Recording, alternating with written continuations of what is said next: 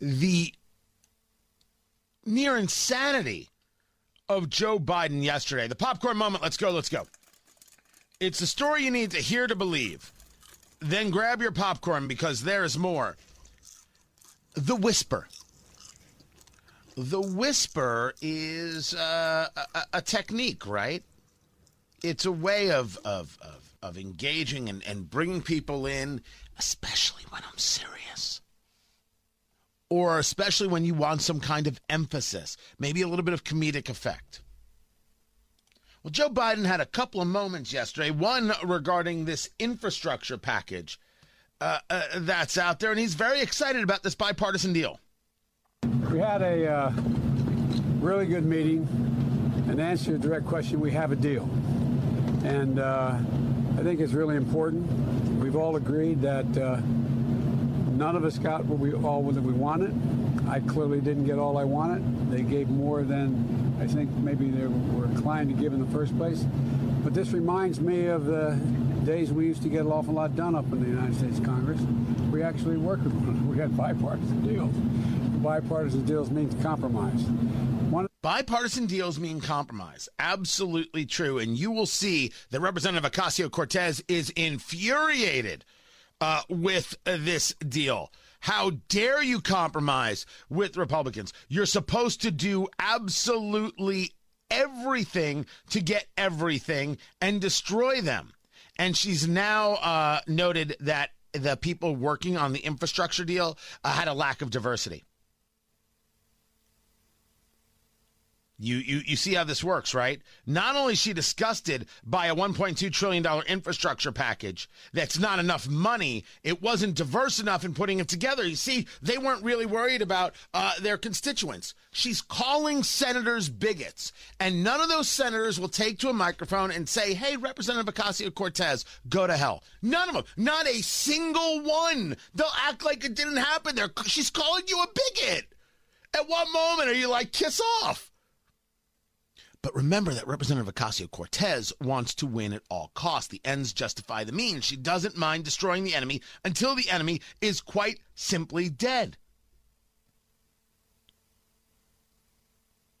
This is who she is. She does not believe in anything except she gets her way. Which is why her policies are so remarkably childlike, because like a child, it's only about her. Also, something else I want you to listen for on this infrastructure deal, right? You will hear people say that this handles the physical infrastructure. The problem is it doesn't handle the human infrastructure. Not even supposed to be here today. I'm with you, Dante. Because what in the bloody world is the human infrastructure? Well, the human infrastructure refers to everything they're not able to get through a system by which you're going to need Republican votes. Human infrastructure is long-term care and child care and things like that. Human infrastructure is whatever it is they want to talk about regarding wealth redistribution. This is why people were sounding the alarm saying, are Republicans seriously going to go forward with this deal and lose the leverage? Because the Democrats are going to use budget reconciliation, which does not need the 60-vote threshold to start or end debate known as cloture. And they're just going to ram it through. And they're going to ram through paying here, paying this, paying that, paying the other through this idea of budget reconciliation. Then it's going to go to the House.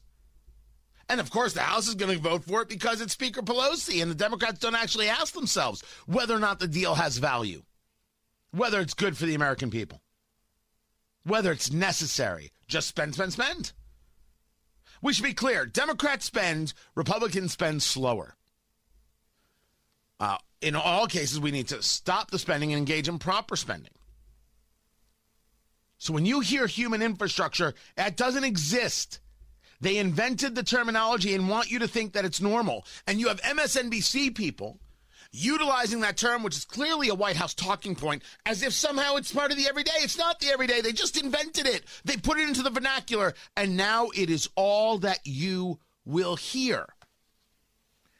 But if you did not hear this from Joe Biden, this whispering thing, that's going on, it's just absolutely freaky. Freaky. I got them $1.9 trillion relief so far. They're going to be getting checks in the mail that are consequential. I wrote the bill on the environment. Pay them more. This is an employees bargaining chip now. So that's a three different answers he gave. But before we don't just yet, Allison, what he said about employers, the people who voted for Joe Biden, man, if you haven't recognized now, you made a mistake. He's talking about employers not being able to find employees, and he doesn't want to say it's because people are paid to stay home and all the other benefits that are going on. No. The employers just aren't doing enough. Guess what? Employers can't find workers. I said, yeah, pay them more. This is an employees bargaining chip now. What's happening? They're going to have to compete. If you're an employer, it is imperative you know that Joe Biden and this party, including right here in Indiana, they hate you. The market is meaningless. Your job is just to pay others. Whether you profit or not is inconsequential. How else to describe it other than they hate you? I mean, seriously, how else to describe it?